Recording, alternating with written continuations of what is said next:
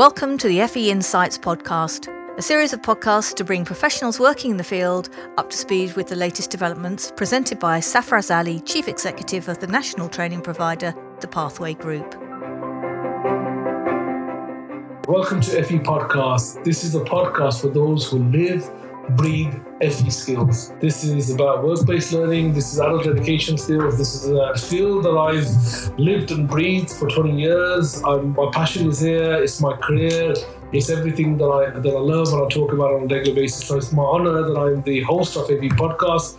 It's my absolute honor that I've got a guest who I regard as a mentor, as somebody who understands the sector, because he's at the front facing, who runs a recruitment business, which is the front line of obviously the impact that we're all making as providers. So can I welcome Sak from S Knights. Welcome to the show. Thank you for coming.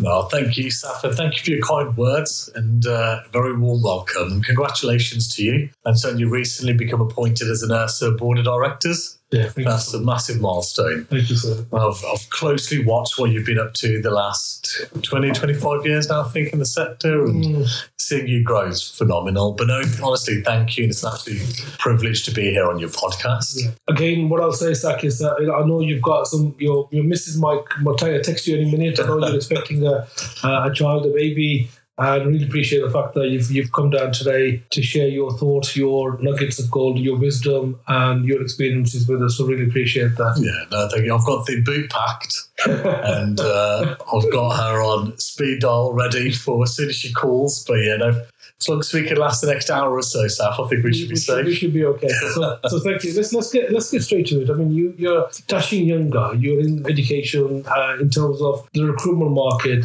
You're the eyes and ears of us providers that are talking to you, as employers that are talking to you. You've got people who are HR directors, CEOs of organizations speaking to you, getting words of wisdom, advice in terms of where it is. And we'll come to that part of it. When I think about, why people go into certain sectors, I'm sure when you were at school, college, you didn't think about recruitment as your sort of career and aspiration. So tell us, how have you landed here and that journey if you can? Yeah, and it's funny, Saf. I spent so much of my time interviewing people. To be sat on the other side, so it's a whole different experience. So, I mean, you're right. I think most people know me as S Knights Recruitment, employability and skills colleges training providers. Yeah. They might know me from EPA Hub, something we co-founded a couple of years ago, or then LindSak or some of the boards that I'm sat on. But in terms of, I suppose, where I started, so, I mean, like many, I came from fairly humble beginnings, single-parent family. Love my mum to bits. I think she did really well at bringing up two little boys. Yeah. And I think she really built in that kind of hard-working ethic and culture. But I think for me personally, I was quite a shy person growing up. So school, college, kind of came into my own at university, built a little bit of confidence. And I did my degree in law. I wish before starting that degree, I'd researched that in order to qualify, you had to do a 10 grand LPC. Yeah. And coming from quite humble beginnings, I mean, I just about had £1,000, let alone 10,000. Exactly. Yeah. And whilst at uni, I'd always done kind of summer jobs, and most of them were telesales jobs. And I'd kind of really loved the sales, business development, and being on the phone speaking to people. And I thought, well, what could I do? Which isn't necessarily call centre, but still professional, playing to those strengths. And it was my cousin, actually. She had said, well, have you ever thought about recruitment? And I'd always associated recruitment with kind of HR and more policy. And I read into it a little bit more and fell into it that way. So, went for an interview, worked for a great company. I fell into recruitment as a sector, and I suppose I was really fortunate in that I fell into the employability and skills sector as well, and kind of just fell in love with it. So yes, that's how I kind of came into recruitment. And to be honest, since 2008, when I came into recruitment, 21-year-old graduate, I've been doing it ever since. So I was in my first job for about 3.5 years, got headhunted to Capita after that, which was fun. Did mainstream education there for about 6 months, which was a whole different ballgame to the employability and skills sector. And then from there went to work for a small independent, which was interesting. And so if I'm really honest with you, I love this notion of business owner and entrepreneur. And I know we've talked about it loads, but I'd never set out to open up a business or to be an entrepreneur. And I remember it as if it was yesterday, Saf. 23rd of April, 2013. This is when I was working employed for an organisation, setting up their employability and skills division. And we were doing really well, hitting targets. And it was the 23rd of April, 2013. And I get a call from the director and he says to me, Sak, where are you? And I was like, I'm in the office, where I should be. Yeah. Where are you? And he said, I'd rather not say. Yeah. It's like, okay, he goes, everything okay? And he said, well, not really, Sak. And I was like, is the missus okay? The kids okay? Because, small company, you get to know people. And he goes, not really, Sak. He goes, we've made a couple of bad decisions investment-wise and cash flows been hit hard. And I'll be honest, back, I was 26 at the time, things like cash flows and budgets, they're way above my pay grade. I came to work and I got paid, I got my commission, I did as much as I could do. And he goes, the business has been hit hard, we've made some bad decisions and I can't afford to pay you. Wow. And this is Tuesday, the 23rd of April, 2013, and I remember because it's 4 days before payday. Wow. And I remember my response being, I've got direct debits coming out on Friday. Wow. It's like, Sak, honestly, I don't know what to say to you. We can't afford to pay you. Wow. It's like, okay, what about my notice? You can pay my notice period. And it's like, Sak, honestly, I don't know what to say. I'm really sorry. And by this point, he'd already started getting rid of staff. And again, for me, they were, I just didn't recognise them because to me, I rocked up to work every day. I worked really hard. Exactly. So I said, okay, no problems. I said, what do I do now? And he goes, Sak, I think you need to go home. And I remember I took the mobile phone with me, I took my laptop with me, and I remember going home and just having a nap, Sak, if I'm really honest, because I didn't know what to do. I was like, I've never been in this position. 2 days later, so we're talking now Thursday, that's when S Knights came into existence.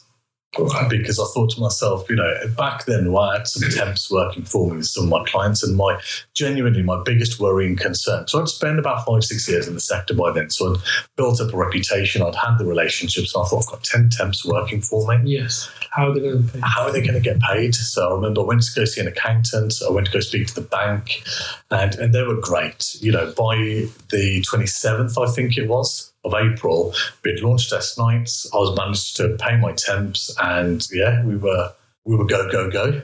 Absolutely, wow! Yeah, and what a journey it's been, and we'll obviously unpack a little bit of that. But what I'll just comment on that is that you were obviously open-minded when you're talking to your cousin in terms of an opportunity, and you play to your strengths in terms of sales, and recruitment is a sales thing, but it's also very strategic now in terms of selling on its own needs. It's connecting all the dots together. Yes. And it's getting much more complicated than what it is. But it also shows lack of careers advice in terms of, we're in the skills business, education business, and you think even now people are making, going into degrees and qualifications without real thinking in terms of the end in mind and what they're trying to get to. And I think, we keep talking about end in mind business and end in what your outcome is or what your objectives are. But, it's a continuous thing within the world of work at the moment. So it is. I mean, I wish somebody had seriously sat down and said it's going to cost you 10 grand after this degree to carry on. But again, honestly, I'm a firm believer of two things. One, things happen for a reason, and it doesn't always sit well in the moment. But actually, in retrospect, when you reflect back, things do happen for a reason. And the other thing is, genuinely, I think good things happen to good people. So you're an accidental entrepreneur. You fell into it, but you've actually grabbed the opportunity. You grabbed the challenge, you grabbed the opportunity. You talk about how you've developed as a person, how you've had to learn fast within that time. Tell us a little bit about the entrepreneur Sak, the accidental entrepreneur Sak. What does that mean in terms of you running your business? Yeah, cash flows didn't mean anything to you before, but what's changed? How have you developed as a person? That's a really interesting question, Saf. And I think for me, the last few years specifically have been the biggest growth years. Okay. I think surrounding myself with the right people. So Saf, you most definitely one of them. And having a really strong peer group of people that you can bounce off, soundboard off. And there's a handful of people that keep really close to have that kind of connection with. Yeah. I think if you were to ask me, Sak, the 26-year-old Sak that launched S Knights on the 27th of April, what was the plan then?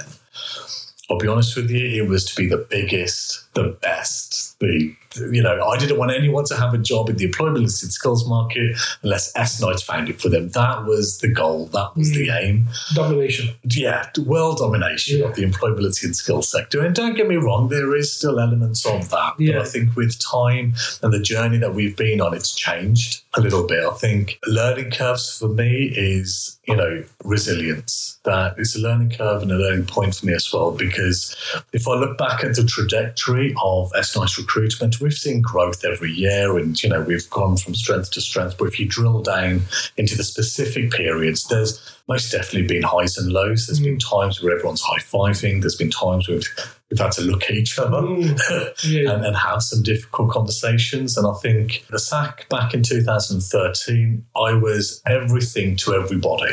I was the valued recruitment partner to some of our clients. We were the last chance saloon for some of our clients. We were an agency, a logo on a CV for some of our clients. And that was fine. Because that's what I had been brought up in the recruitment world thinking, we're here to serve a purpose and that's to fulfill the needs of our clients. I think with time, what I've realised is actually there's a value in what we do as a business. And as a business owner, as someone leading a team of, really skilled, trained consultants, it's differentiating between those who genuinely see value in our services versus those who see us as a CV pusher. And actually, one of the things that I've learned is unless you can assign a value to your time, to your efforts, and to your energies, because we work hard, and I can vouch for my team as well. By God, we work hard. We want to work with people who appreciate and value that. So the business that we are now, the learnings that we've done now is, we have become a lot more selective with the clients that we work with. We genuinely partner up with our clients. And the impact that that's had on us as a business and me personally growing is I love my job so much more. We have those in-depth conversations. We challenge some of our clients. We listen to them. We give our advice and our feedback. I know we're going to move into the sector and what that looks like now, but unless we're able to add that value and have those conversations, it's not fun for us. And it's really honing into what do we do? What are we good at? What do we enjoy doing? And when you have that combination with a client who gets it, it's a whole different ballgame. And I think for us, that's what we've learned. And I suppose to go back to your entrepreneurial question, we in those highs and lows, I don't mind sharing with you, since 2013, our pivotal moment was 2017. That was, wow. Anything you can think of that could go wrong in a business went wrong. One of our biggest clients ended up going under. So we lost a whole lot of business there. Our cash flow took an impact as well. In terms of where we'd positioned ourselves in the market, we had kind of cornered ourselves, not in a bad way, but we hadn't explored all the opportunities and really capitalised on what we could have done. So 2017 was a really tough year for us. And, we bounced out of it. We dug deep. We regrouped and really thought about what are we going to do, how are we going to do, and who is S Knights version 2. On the back of that, that's where we launched, funnily enough, EPA Hub, because there was conversations. Do we diversify our sectors? Do we go into accountancy or law? And there's narratives within those that we could sell and penetrate those markets. And I thought to myself, well, actually, employability and skills is what we love. We know the industry. We're genuine sector specialists. Let's stay in this. And so we launched EPA Hub, which connects endpoint assessment organizations with endpoint assessors. We launched a couple of years later LindSak, which is it's a marketing platform for really innovative suppliers to the FE space to tap into our network and database of clients that we already recruit into. So we leveraged our position. And then obviously, as I mentioned, kind of moved into the board roles that I'm now, board member of the IP and a non-exec board director for an ITP as well, which helped me personally grow and see what big business looked like, but also further developed my understanding of the industry. There's a lot there, Sak. There's a lot there. And we're talking about the entrepreneurship, we're talking about your sector experience, we're talking about the journey as well.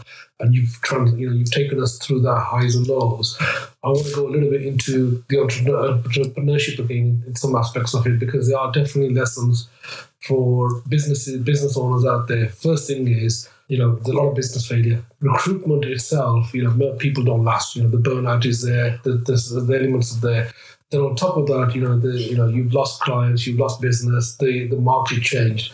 Resilience is, you are resilience times 10. You're adaptable. Lean, agile, responsive. Talk to us about how that works. I mean, this word pivot. You talk about.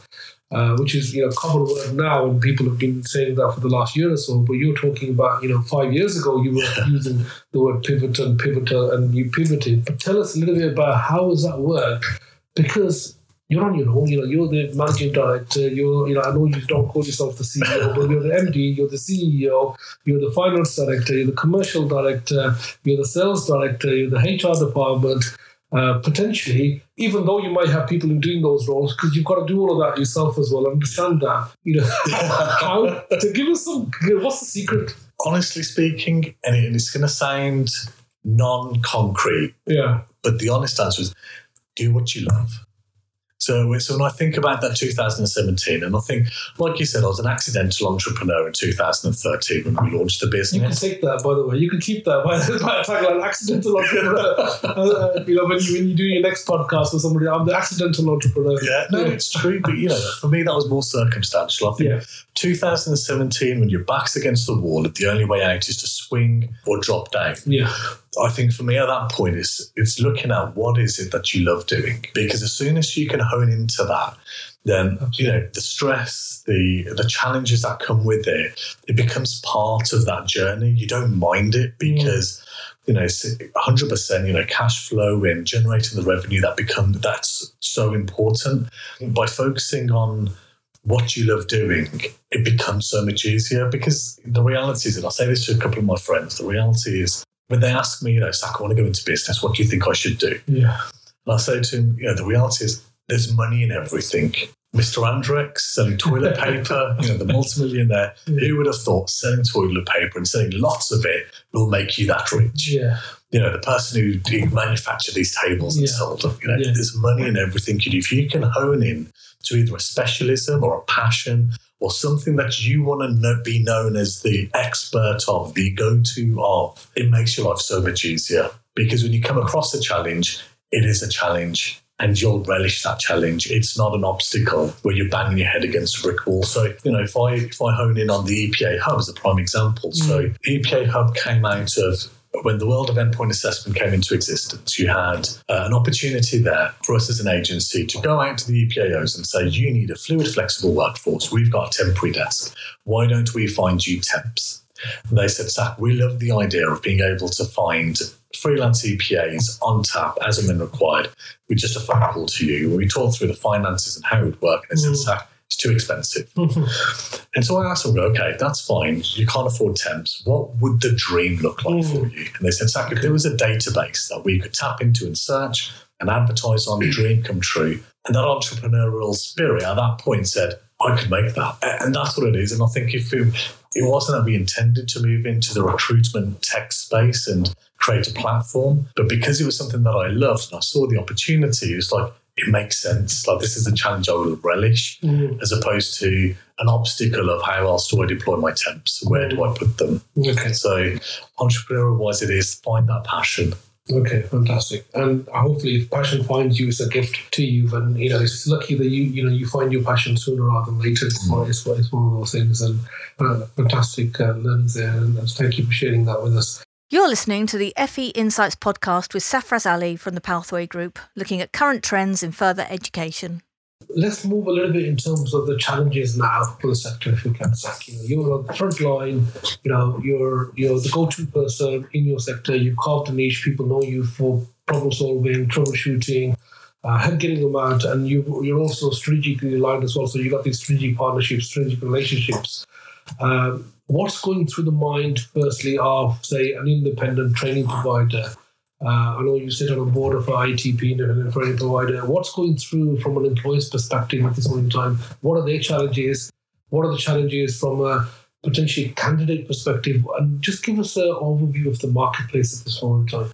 I think most of the marketplace right now is a mixture of emotions. I think there's definitely excitement. In the last 14 years that I've been around, I've never seen this level of investment into employability and skills, between Restart, traineeships, ESF, AB, apprenticeships, boot camps. This sector has never been flooded with so much funding. So I think there's the excitement. I think the challenges right now for a lot of providers, if you rewind back to, say, 2020, and if you sat on, I think, any senior leadership team meeting or board meeting, the key question was, how do we diversify our offering, right?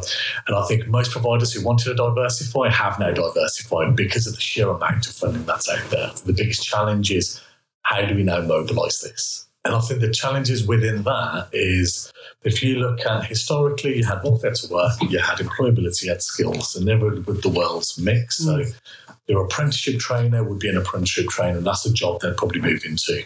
Same with the tutor, same with an advisor.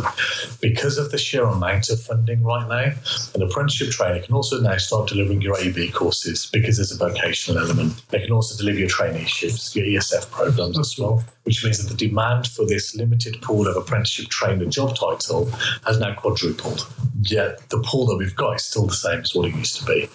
And so most providers I'm speaking to right now, recruitment is probably top of their agenda. They are struggling to find the right talent. And, you'll hear phrases like the competition is fierce and it's a tough market out there. And I agree. And that's been the same story for the last kind of 12, 18 months now. I think as a sector, we really, really need to start thinking about, okay, we've kind of used that story. What are we going to do about it? And I think that's a really interesting conversation I'm having with a few people right now, because at a conference that I spoke at last year, we talked about being an agile employer and what that means, being proactive.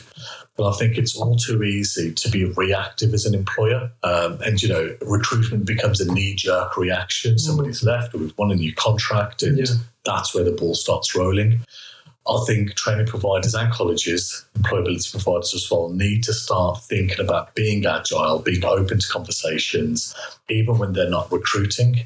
I'll be publishing an article soon, actually, about it. So I'll give you a sneak preview. And it's about, when is the best time to get a new job?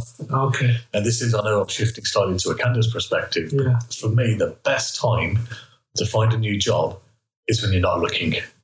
Because the moment you as a candidate start looking for a new job, it's for a reason. You're not happy, there's challenges, there's redundancies, you don't think you can get paid enough. All of these are issues that need to be resolved in your new job. Imagine being in a position where you think to yourself, do you know what, I'm happy where I am. So if I move now, it's genuinely going to be better than where I am now, as opposed to, I'm being made redundant, I need to find a job, or actually I'm not happy with my salary, or something's broken. What good looks like when you're in that mindset, the threshold's very low. Whereas when you're not looking for work and you stumble across something interesting, that threshold for you to make the move is higher. So that I'm writing an article and a piece about that. But I think going back to a provider's perspective for a second is, in terms of tangible actuals, it's giving yourself enough lead time. So, if I got paid £1 for every time a client said to me, Sak, I need somebody to hit the ground running, I wouldn't need to fill the job staff. I'd become a millionaire from that phrase alone. And I'm a firm believer that, our behaviours drive our actions.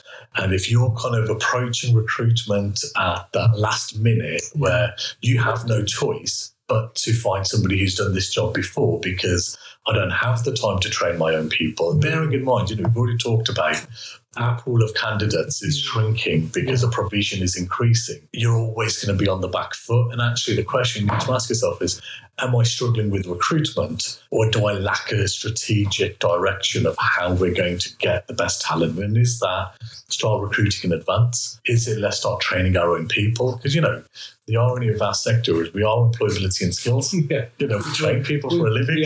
We should be doing that within our businesses.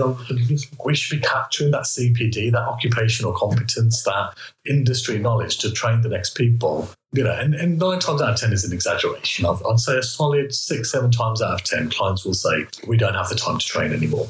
We need somebody to hit the ground running. Okay. So in a nutshell, in terms of the challenges, obviously staffing, can't find the staff, the people aren't there. I mean, that used to be a saying at one time where, if you as an employee said, I can't find the staff, that actually meant mindset. In terms of can't find the staff, in terms of, the people that I've got aren't up to it. Yeah. They're not up to the level. Now you're actually saying, I can't find the people, genuinely can't find the people. So the phrase has changed in terms of where we are.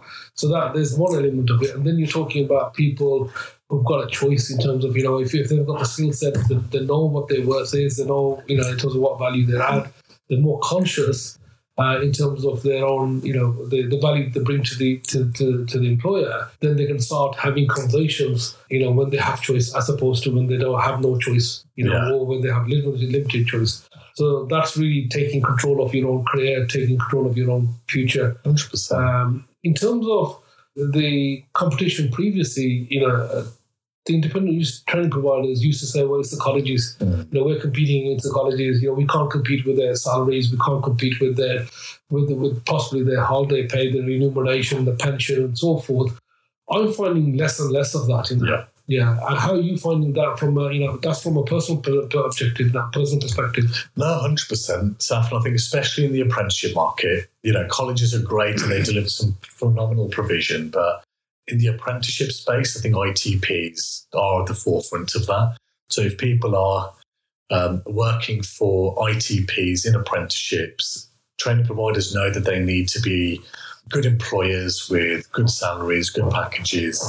And you're 100% right. I'm not finding that ITP versus FE debate anymore. I'm finding it more ITP versus ITP when it comes to who are we competing against in this. And I think for me, one of the biggest challenges that I know we're going to circle back to recruitment and I suppose the agencies and stuff, but I think the underlying issue, and this is where S Knights as an agency is starting to reconsider who we're working with and kind of what does that perfect client and provider look like that we want to take, the talent to. It's reach. One of the biggest challenges that providers have, we don't look for jobs the same way we used to look for them 2 years ago, 5 years ago, 10 years ago. It's a very different mindset. It's a very different, things like Glassdoor reviews, Indeed reviews, they've always been there, but we weren't as reliant on them. Also our circles and our reach. So, social media has very much taken over the world. And if you think of an individual within a training provider, their circle they're surrounded with, then the organisation level, the circle that surrounds them, that's your audience. So when you do put out an advert or you do put a post out on social media to attract talent, for example, you're relying on somebody looking for a job in that moment, that person seeing your advert in that moment, being in a position where they can apply in that moment or remember to apply later, and that's all you've got. So a lot of the conversations that we're having with providers now is how are you building that employer brand? How are you positioning yourself as an employer of choice? So I'm speaking at a conference later on this month, and again, sneak peek for the podcast. One of the exercises I'm going to ask the audience to do is, almost close your eyes and think of, if you're an apprenticeship provider, think of an EPAO. If you're an EPAO, think of an apprenticeship provider and have that name firmly in your mind. Once you've opened your eyes, ask yourself, would that provider that you thought of think of your organisation if I asked them the same question? And when you thought of that provider, what was it that made you think of that provider? Was it their size, their branding, their values, what they do, what they post? Because if people aren't thinking of you when they're closing those eyes, when they're looking for a new job, are you an employer of choice yet? And how do you get to that stage where you do become that? Because it is, so like you said, it is competitive, it's fierce out there. So we're talking about, it's not really what you know, it's not even who you know, it's not who you know, it's who knows you and what do they know you for. So what do they know you for? If they know you for as a provider that's at the forefront of apprenticeships, are they going to automatically think of you as in terms of the next career option. Yeah. That's it. And so just circling that back down to recruitment. So obviously you can imagine as an agency, our reach is phenomenal. Through our database, through all we do all day, every day, speak to people. So our reach is phenomenal. But actually what else, the other thing that we do, and this is where that we're talking about value, is we provide that narrative. So, it's look back at Glassdoor, we look back at journeys of organisations, and we have that conversation with the provider to provide that narrative so we can get candidates excited about your journey.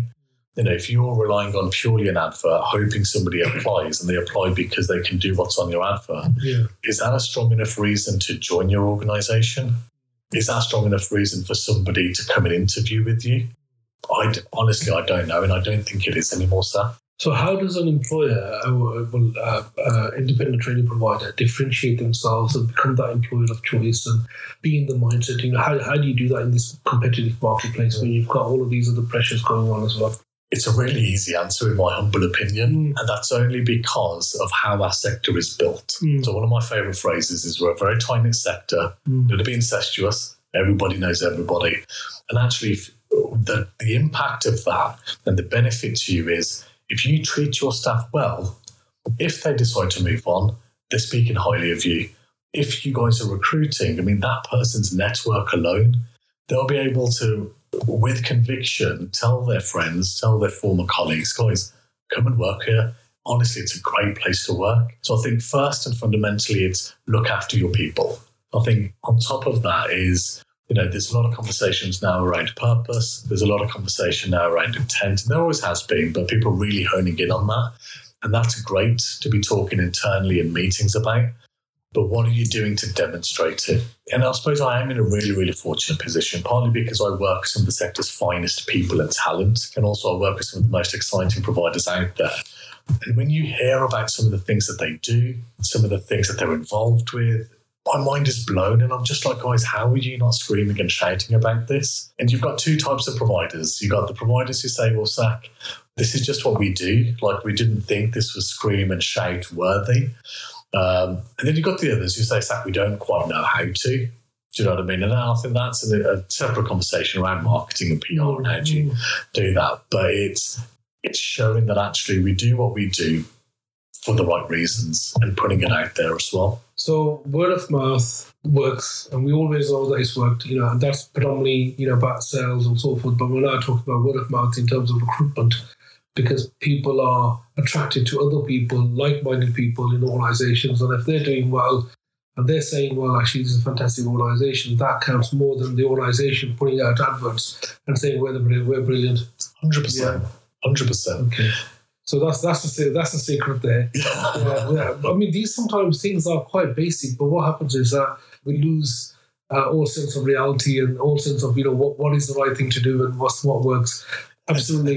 Yeah. The reason I echo and agree with you so much there is often because depending on the provider, recruitment can become so reactive, and it comes almost to the last stages where actually it's just do anything and everything we think we can, without that kind of methodical, word of mouth. Like you said, it's something easy we can do. Absolutely. Like you said, we live in a review economy. We buy based on reviews, whether it's on Amazon, eBay, whatever the case is. We're now making conscious decisions in terms of who we work based on reviews as well, and what people say and what people have experienced. So these are things that are having much more impact.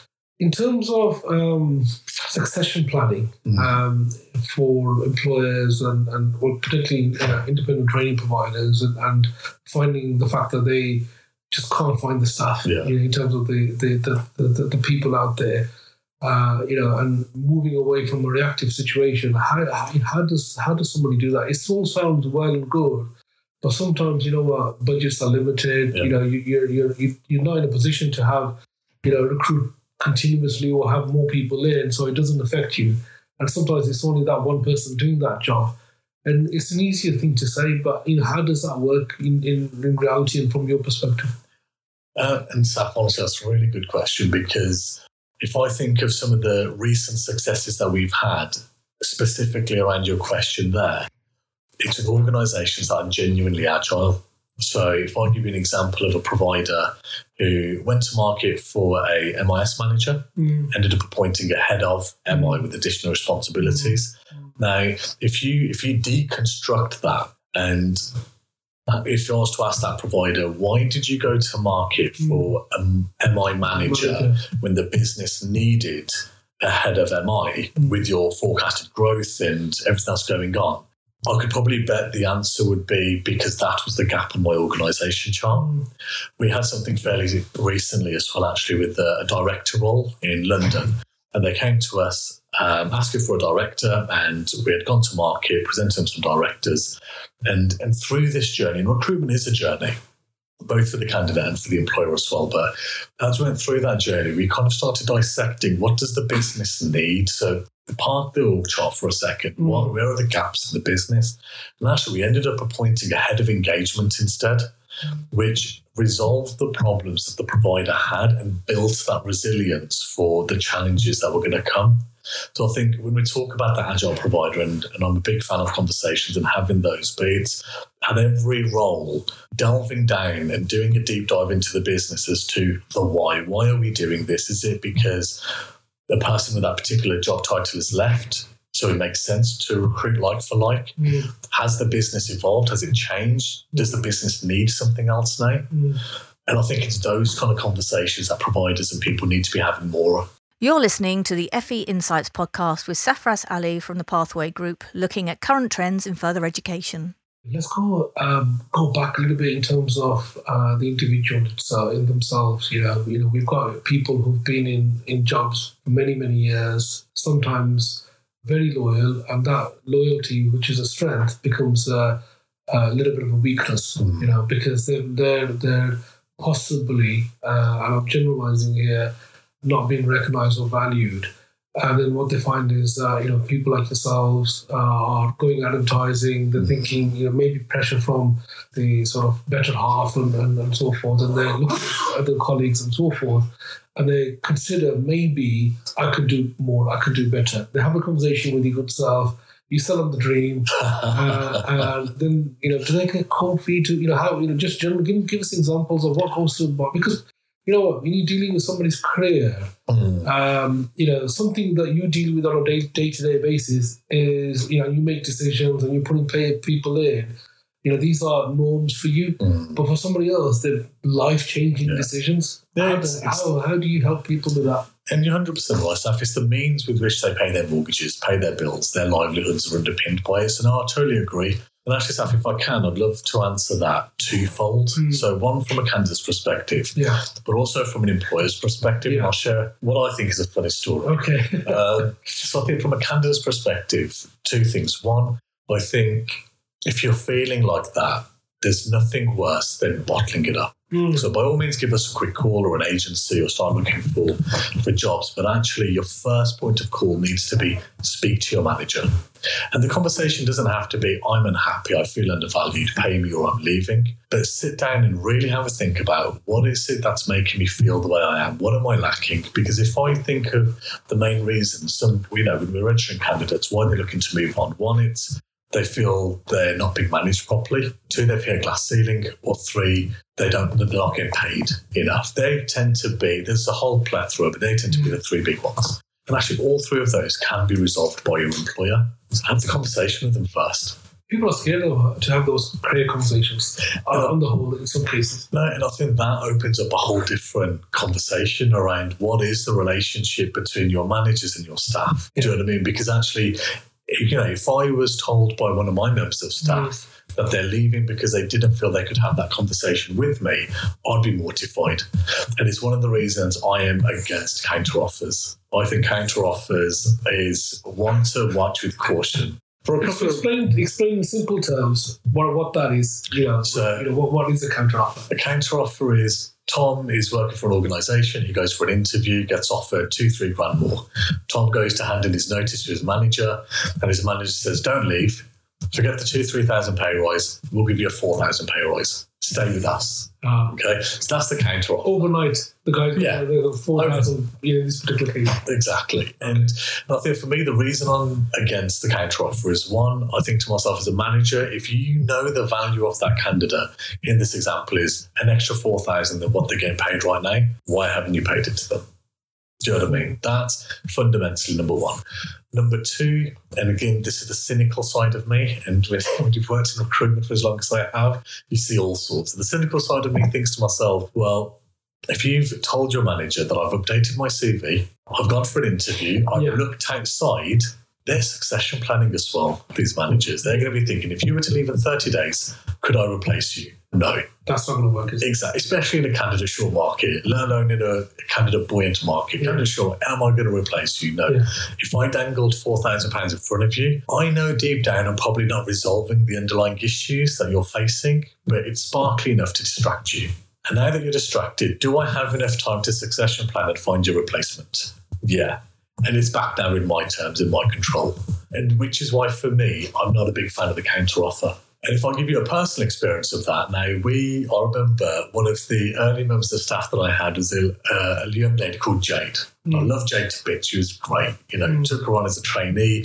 She was with me for a few years. And it wasn't quite a counter offer. Yeah. It was, she decided to go off to university. To go and study law, funnily enough. I told her about the 10 grand LPC cost. Yeah. But, she decided. Well, she had done that well in recruitment. She had saved up some of her commission and she was ready. And I remember going home and I remember saying to the missus that, do you know what, Jade, she's handed in a notice and I'm gutted. I was like, you know what haven't we got here at S Knights that's made her want to go off and do this? Yeah. And honestly, I was emotional. I was 28 at the time, maybe 29. And this is the first member of staff that we'd appointed that had decided to leave. And I remember my missus saying to me, Sak, look, I get it. You're emotionally attached to your business. And the younger Sak was like, no, I'm not. I'm a businessman. And, I can differentiate my emotions. I don't understand why she's leaving though. And she said to me, what you've got to remember, Sak, is the same thing you say to your clients, same thing you say to your candidates, which is a career is made up of segments of a journey. And actually, she's done her journey with you and she's going to move on. And she'll be on the next part of her journey and they'll move on. Because actually, if Jade stayed with you for 20 years, she's going to be limited to what you've taught her. What outside experience has she got? What else is she bringing to the table that you potentially don't already know because you've trained her in that? And I think for me, that was really insightful because I thought to myself, do you know what? You're absolutely right. When I think about candidates, they are on a journey. And at every stage of their journey, they'll learn something new.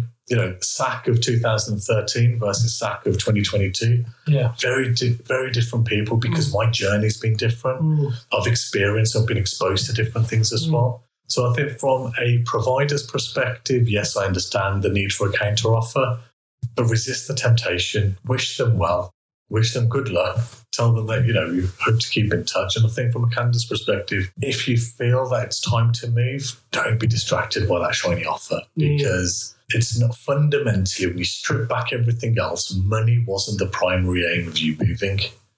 It was everything else that went in behind that as well. Okay, fantastic. Really appreciate that. Particularly, as you said, it is no longer a job for life, and it's the segmentation of it, and it's that growth. And these are milestones, and they're all part of that journey of developing as individuals. Sometimes you can experience that within an organization where you can move into a different type of role, and I've seen that as well. So it's not always about moving necessarily to a new employer. It's sometimes moving into a different role, new challenge. And sometimes even projects, having an opportunity to do a project as part of that development. So 100%. And again, Saf, there I echo you in that because in those new transitions, you've got the growth, you've got the exposure to different things. So now I agree it could be within the same organisation. Okay. A couple more questions. We're coming to an end of this. We've had a fantastic conversation. So many nuggets of gold there. But, when I think of your good self as an entrepreneur, as an accidental entrepreneur, I think of somebody who's got a very strong brand out there, a personal brand, a brand that, you cherish, you look after, you obviously spend a lot of time and you obviously give them time here, which is also part of your personal branding. How does that work in terms of personal brand? Because it's easy to say personal branding, personal brand. How have you done that, Sak? Again, without running the risk of sounding corny, it goes back to that original do something you love. Yeah. So, when I post on LinkedIn, when I do the videos, when I do stuff like this, I don't even see it as work anymore. Genuinely, I know at that kind of grassroots level, I love talking to people. I love getting to know people. I love seeing people's journeys. I'm inquisitive by nature. I think that's some of the reasons I've been asked to become a board member is the questions that I ask.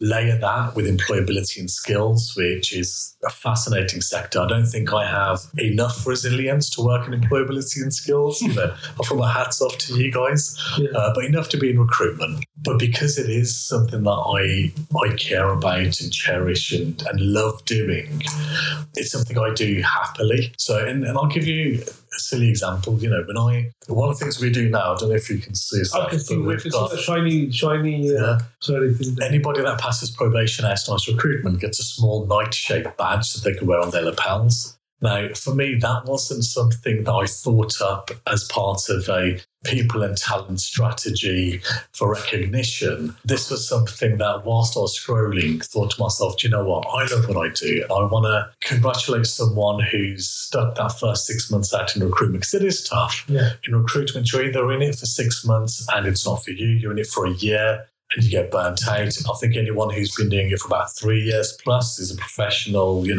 This is their task. This is their calling. Anyone who's 10 years plus is slightly mad and a veteran within recruitment because it is tough. And this is almost that first kind of, do you know what, you're part of the gang. You're one of us now.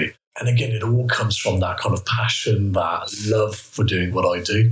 So, Sak, I'm going to keep you to your word. I'm going to be your accountability partner. Yeah. You talk about personal branding. You committed today on TV in a podcast that you're going to do an article. Yeah. If this article doesn't come, you have to. I'm gonna come knock on the door, and you'll have to. We'll have to get you to do a forfeit or something. Yeah. So can I do that with you? Can I be your accountability? You can. My plan B, to be honest, Saf, was to get the telephone number of your editor. Just get him to edit it out. But no, I much prefer the accountability part. Okay, so that's fine. Couple of things, quick things in terms of to finish off. Some quick nuggets. People, and I'm talking about independent training providers, when they look at recruitment, they look at it as a cost. Yeah. It's a cost. They think, what, I don't want to pay a recruitment agency. What are they charging for? We can do it ourselves. It's a cost to them. How do you perceive that? Obviously you're making a living from this. Yeah. How does that mind change from independent training provider or even, your customers? When they don't see it as a cost, they see it as an investment. How does that work in your eyes? I think for me, genuinely for providers that put the recruitment cost of agency fees in their expenses line and P&Ls, need to start redefining that line as an investment. Okay. And the investment that you're doing isn't the ability of someone forwarding a CV. And if that's the value that you see in the agency you're working with, unfortunately, you're probably working with the wrong agencies. What you're investing in is a far wider reach, tapping into passive candidates. And like we said earlier, speaking to candidates that aren't currently on the market.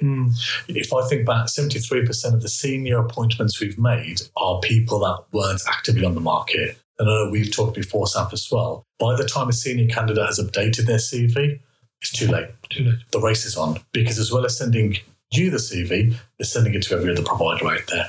That plus the market intel, because remember, your recruiters, if they are adding value to your recruitment process, should know and understand the trends within the market intel. And if you're not getting that and all you're getting is CVs, then 100% keep it as an expense and you're spending a very expensive fee on advertising. Okay, my last question, if I can. You've done ecosystem very well. You understand ecosystems. Some people don't. If I say ecosystem, they won't understand it. Tell us how does that work for you in terms of that ecosystem of products and services? How does you all connect the dots for us and advice for anybody else possibly looking to do a similar thing in their business? It doesn't have to be recruitment. How do you do that? That's my sort of final question. Some nuggets from you there. Yeah, no. Definitely. I think fundamentally first, like I said, start with where you're passionate, start with what your expertise is. So if you look at S Knights, EPA Hub and LindSak, the common denominators is I connect people and businesses. In S Knights Recruitment, I connect candidates to clients. EPA Hub, I connect EPAs and endpoint assessors. And with LindSak, I connect suppliers with the FE market. So hone in on what your strength is, mixed with passion, because at that point you can start leveraging that knowledge and that value that you've got. Okay. If somebody wants to connect with you, what's the best way? How do they find you? So LinkedIn, you can find me on LinkedIn, Sak Awan, quite active on that. Yeah. Otherwise, you can call my mobile, call my landline, email into the office. It's very hard not to find you. Yeah, not to find me. Conferences as well, you mentioned. Yeah, at conferences, doing webinars. And you'll find me out and about. I love going out and seeing our clients as well. Sak, thank you so much for your time. No, thank you for sharing lots of wisdom there. There was so many nuggets of wisdom, gold there for independent training providers, for employers, for candidates. And also, I've learned a lot about you in terms of your journey. And I wish you well, wish your family well. We've not had any ping, I think. No, so far so good. So far so good. So we've done okay. We've had a fantastic conversation. Thank you so much for coming on to FE Podcast. This is a podcast for those who live and breathe for education. You're obviously living and breathing the whole skill sector. So really appreciate your time. And thank you so much again. Thank you. No, thank you, Sam. Thanks for listening to the latest news and insights from the further education sector. Safraz Ali will be keeping his ear to the ground and will be back soon with new developments and comment from some of the top professionals in the field.